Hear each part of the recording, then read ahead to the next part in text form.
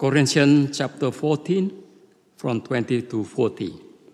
Rather long, just bear with me. Brother and sister, stop thinking like children. In regard to evil, be infants. But in your thinking, be adult. In the law, it is written, with other tongues, and through the lips of foreigners, I will speak to these people. But even then, they will not listen to me, says the Lord. Tongues, then, are a sign, not for believers, but for unbelievers. Prophecy, however, is not for unbelievers, but for believers. So if the whole church comes together and everyone speaks in tongues, and inquirers or unbelievers come in, will they not say that you are out of your mind? But if an unbeliever or an inquirer comes in, while everyone is prophesying, they are convicted of sin and are brought under judgment by all, as the secrets of their heart are laid bare. So they will fall down and worship God, exclaiming, God is really among you. What then shall we say, brothers and sisters? When you come together, each of you has a hymn or a word of instruction, revelation, or a tongue or interpretation. Everyone must be done so that the church might be built up. If anyone speak in tongue, 2 or at the most 3 should speak, 1 at a time. And someone must interpret. If there is no interpreter, the speaker should keep quiet in the church and speak to himself and to God. 2 or 3 prophets should speak, and the others should weigh carefully what is said. And if revelation comes to someone who is sitting down, the first speaker should stop. For you can all prophesy in turn, so that everyone may be instructed and encouraged. The spirit of prophets are subject to control of prophets, for God is not God of disorder, but of peace, as in all the congregation of the Lord's people. Women should remain silent in the churches. They are not allowed to speak, but must be in submission, as the law says. If they want to inquire about something, they should ask their own husband at home, for it is disgraceful for a woman to speak in the church. Or did the word of God originate with you? Or are you the only people it has reached? If anyone thinks they are prophet or otherwise they gifted by the Spirit, let them acknowledge that what I am writing to you is the Lord's command. But if anyone ignore this, they will themselves be ignored.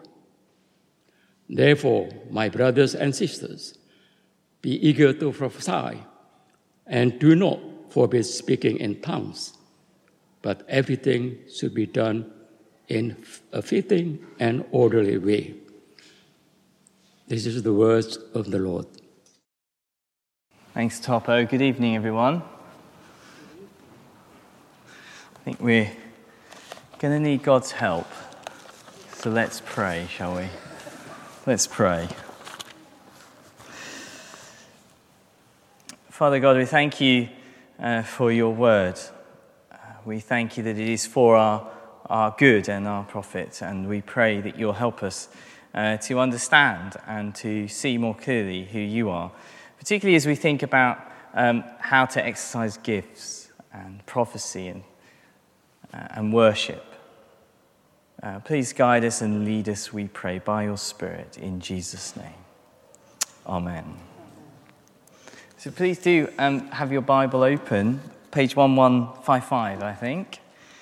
And what I want to say straight away is this passage is primarily about the church meeting together in worship, what it does corporately as it worships, as it exercises gifts. And I do really want that to be our focus tonight, as chapters 12 and 14, the whole sort of section, is really about that. But before we go, though, onto that, I'm sure verses 34 and 35 particularly made the hairs of some of you stand up on the back of your necks.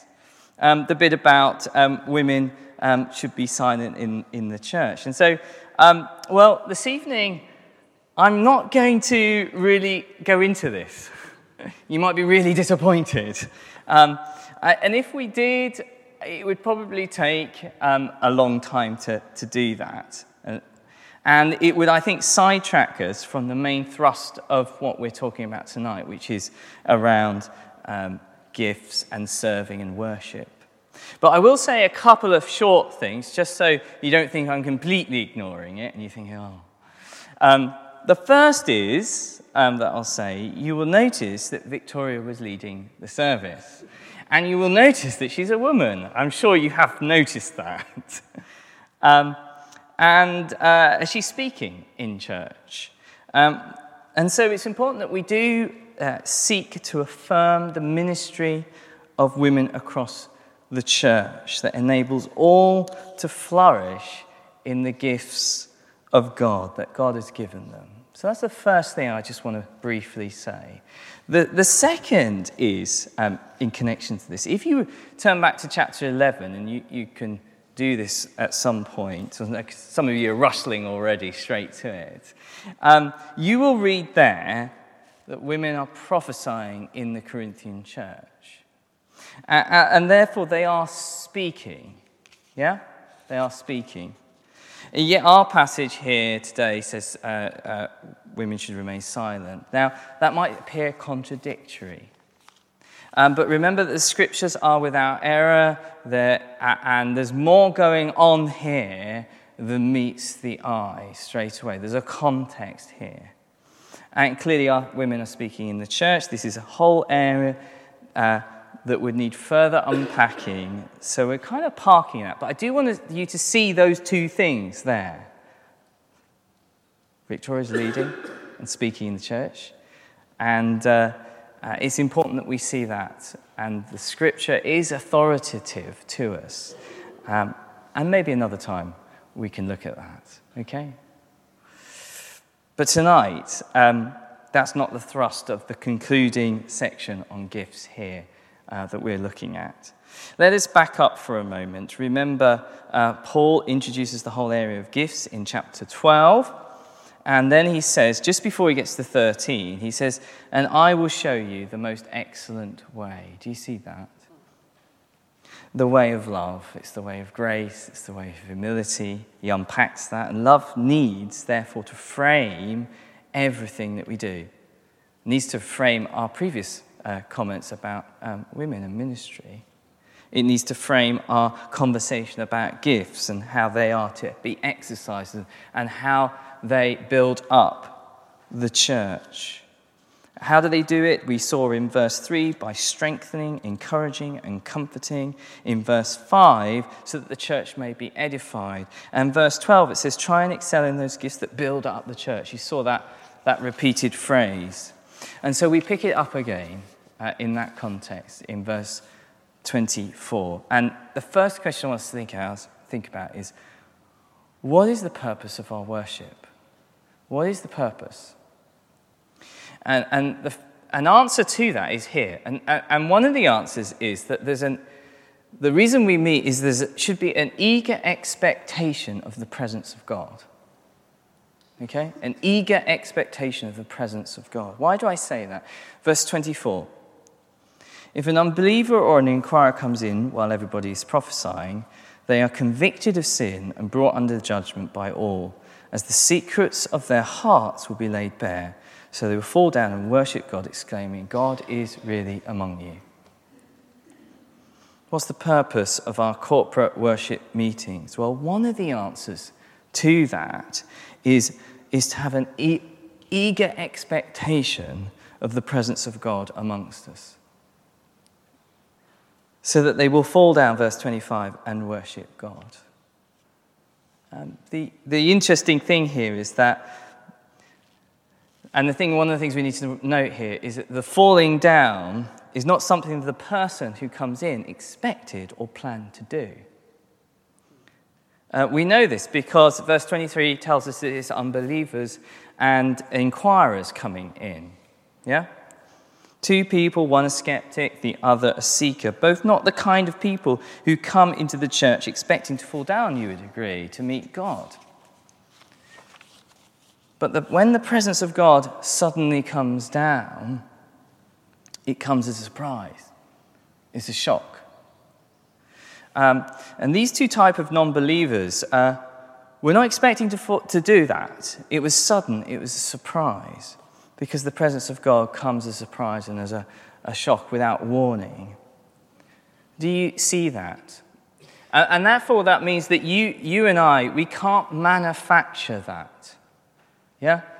We can't play chords, for example, in a certain order in order to make a manufacture of that.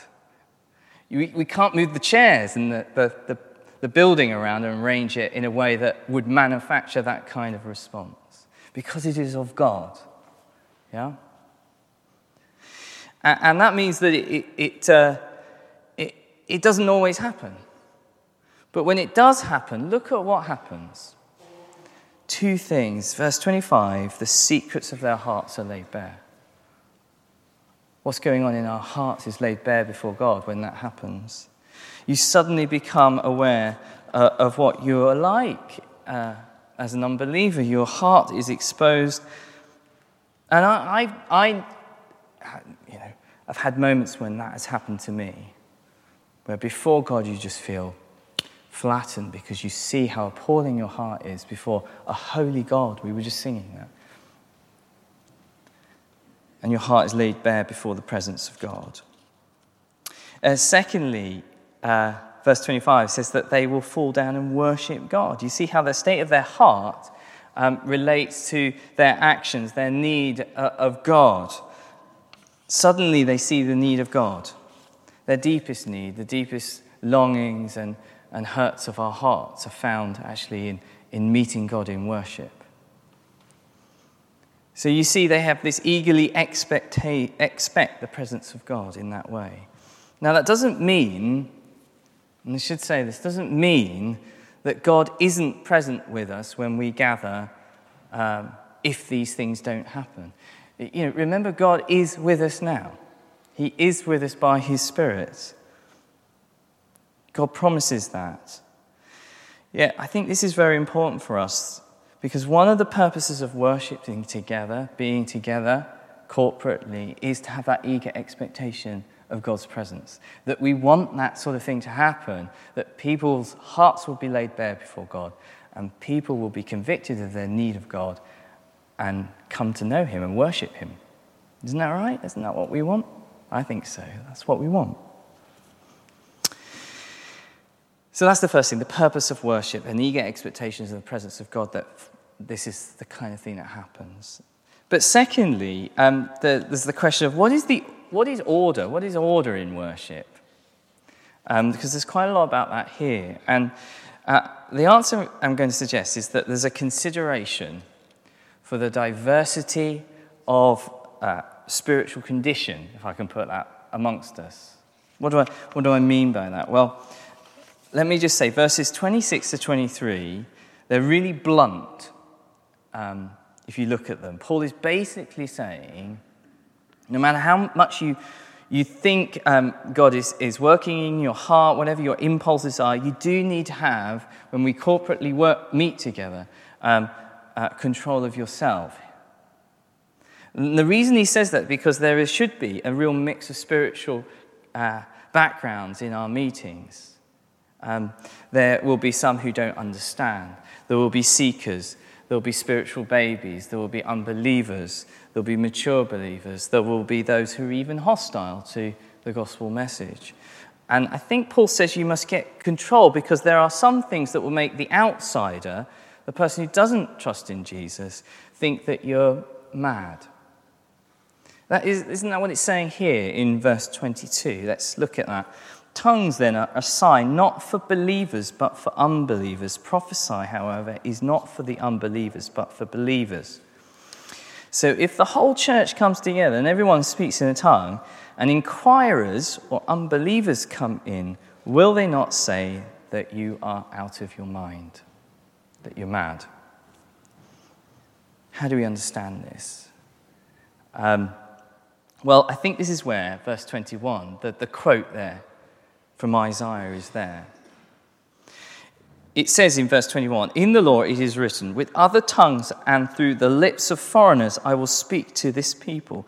But even then they will not listen to me, says the Lord." And Paul's quoting Isaiah, as I say, in which God curses the Israelites because they didn't obey him. And so he sends the Assyrians to them, who what? They speak in a foreign language to them, in a tongue that is not their own. And that comes as judgment to them. So Paul does this so he can turn around and say that tongues are not a sign for the believers, but for unbelievers. But what kind of sign is it to the unbeliever? Well, that's the connection, isn't it? Tongues are basically a really, really bad sign for the unbeliever. Tongues are a sign that make unbelievers feel condemned and judged, just as the Assyrians came with the tongue and brought God's judgment. That's why Paul uses that verse.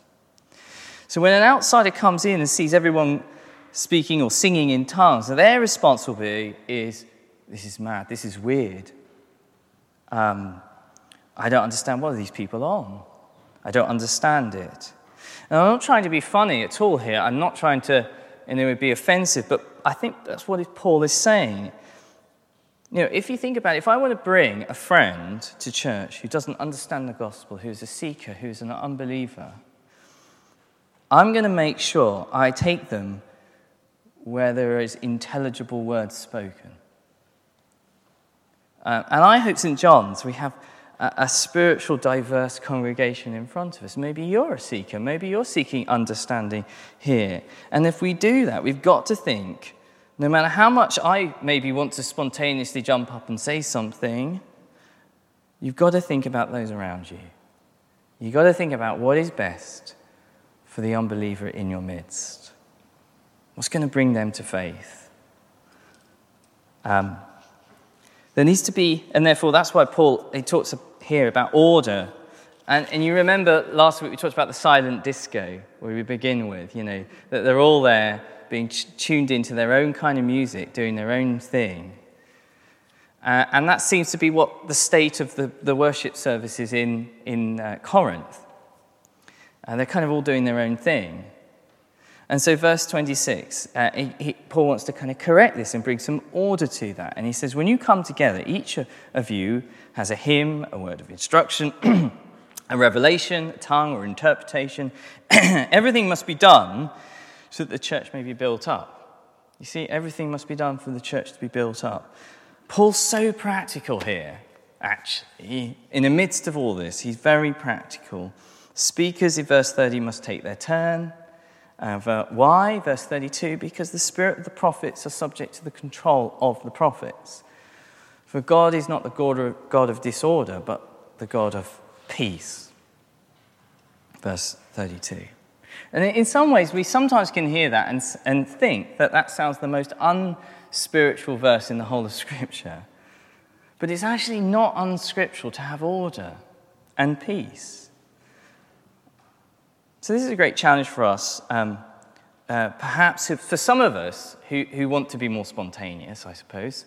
For some, that can be quite hard because maybe we're more naturally like that kind of thing. But orderly worship is essential because it shows love. It shows love and wants to build up others. It shows consideration for a diverse church, catering for unbelievers, for those who are spiritual babies, for seekers, those who want to understand. How can we make sure that we include everyone? That's what Paul, in essence, is saying. So, the order of worship is a consideration for the diversity amongst us, the diversity in spiritual condition, lots of people in different places. But thirdly, and importantly, what is the power of worship? Where's the power come from? And I think the answer is the power comes through the Holy Spirit. The power for worship comes through the Holy Spirit. Verses 36 to 40. Paul, in this last section, takes us back to prophecy, particularly. Verse 36, did the word of God originate with you, or are you the only people it has reached? If anyone thinks they are a prophet or otherwise gifted by the Spirit, let them acknowledge that what I am writing to you is the Lord's command. But if anyone ignores this, they themselves will be ignored.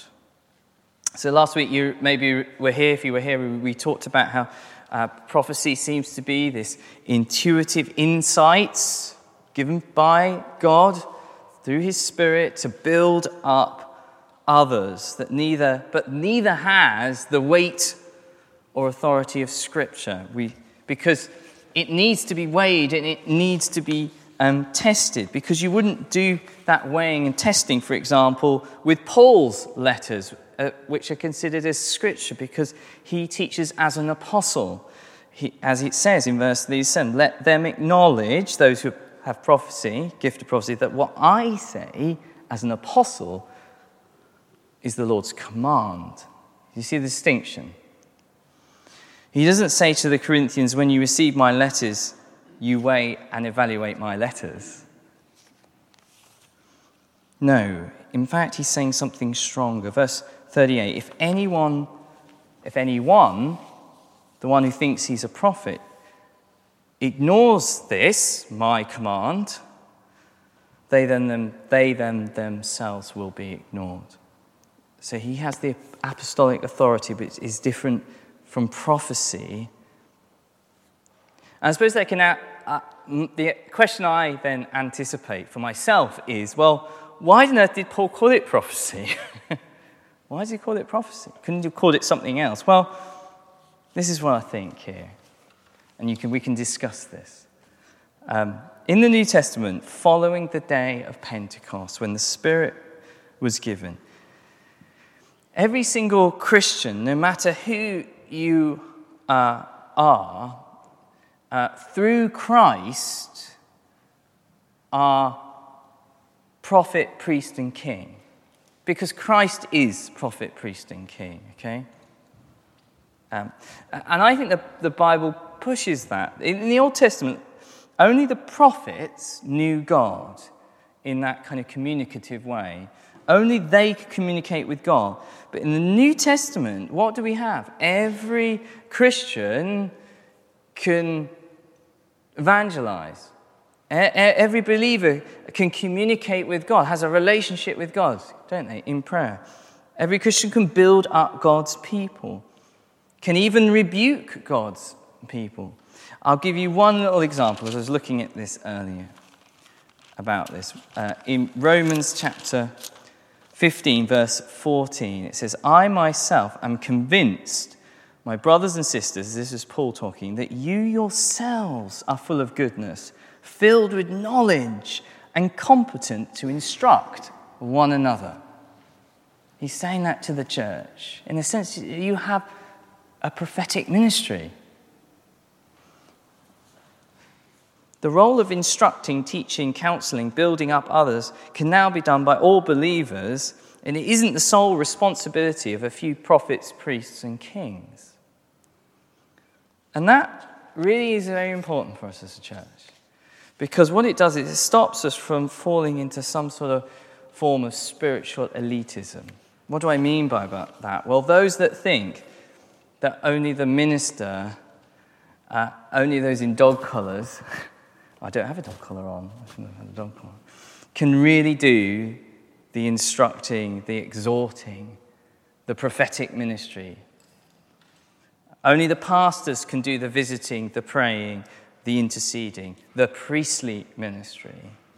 It stops us from thinking only leaders can give direction and command to others, the kingly gifts. Do you see? But in the New Testament, that's not what happens. When the Holy Spirit, the power of God, is poured about on his church, we all have access to these gifts of prophecy, of priestly gifts, of kingly gifts. So St. John's, it would be nonsense, wouldn't it? And we know this. It would be a nonsense. We're too large that I can be everybody's prophet, priest and king. That I could be somehow everybody's teacher and pastor and shepherd. It's a nonsense, isn't it? That's why we devolve things. Unless you want me to have an early breakdown, that's not going to happen, is it? And that's why we need to exercise our gifts to one another. Because we all have them. The Holy Spirit has given them. And that's why we divide ourselves up sometimes into smaller groups and into all ages, groups. You see, we need to recognize that we're all prophets, and yet some have prophetic gifts. That we're all pastors and can pastor one another, and yet some have priestly gifts amongst us. And the same, that we're all can help lead one another and instruct one another with a loving command. And yet some of us have specifically gifts that are kingly in nature, given by the Holy Spirit. These have been given by the Holy Spirit because that's where the power comes to build one another up. And that's really, really important for us as a church family. In Corinth, Paul seems willing to call all sharing, all exaltation, revelation, interpreted tongues, a word of knowledge, a hymn, he says here, as bringing prophecy. Do you see that? Why does he do that? There's a whole new level of ministry because we're in a Pentecost era when the Holy Spirit's been poured out. We've all got gifts to exercise. And my prayer is that we pray and learn to use them to build up the church, to build it up in chapter 13. Love. Let's pray, shall we? Our God, our Father, there's plenty in this passage to understand. And Father, just pray that we would together seek to weigh and test what I've said against your word, against the prophets of old, and the apostles, your word. And Father, we pray that together we will seek your Spirit, that it may gift your church with gifts to build up your people in love. Please work amongst us, we pray, that we may have that eager expectation of your presence with us. Father, we trust you into this and pray that you would bring it to us for the sake of your Son, Jesus Christ. Amen.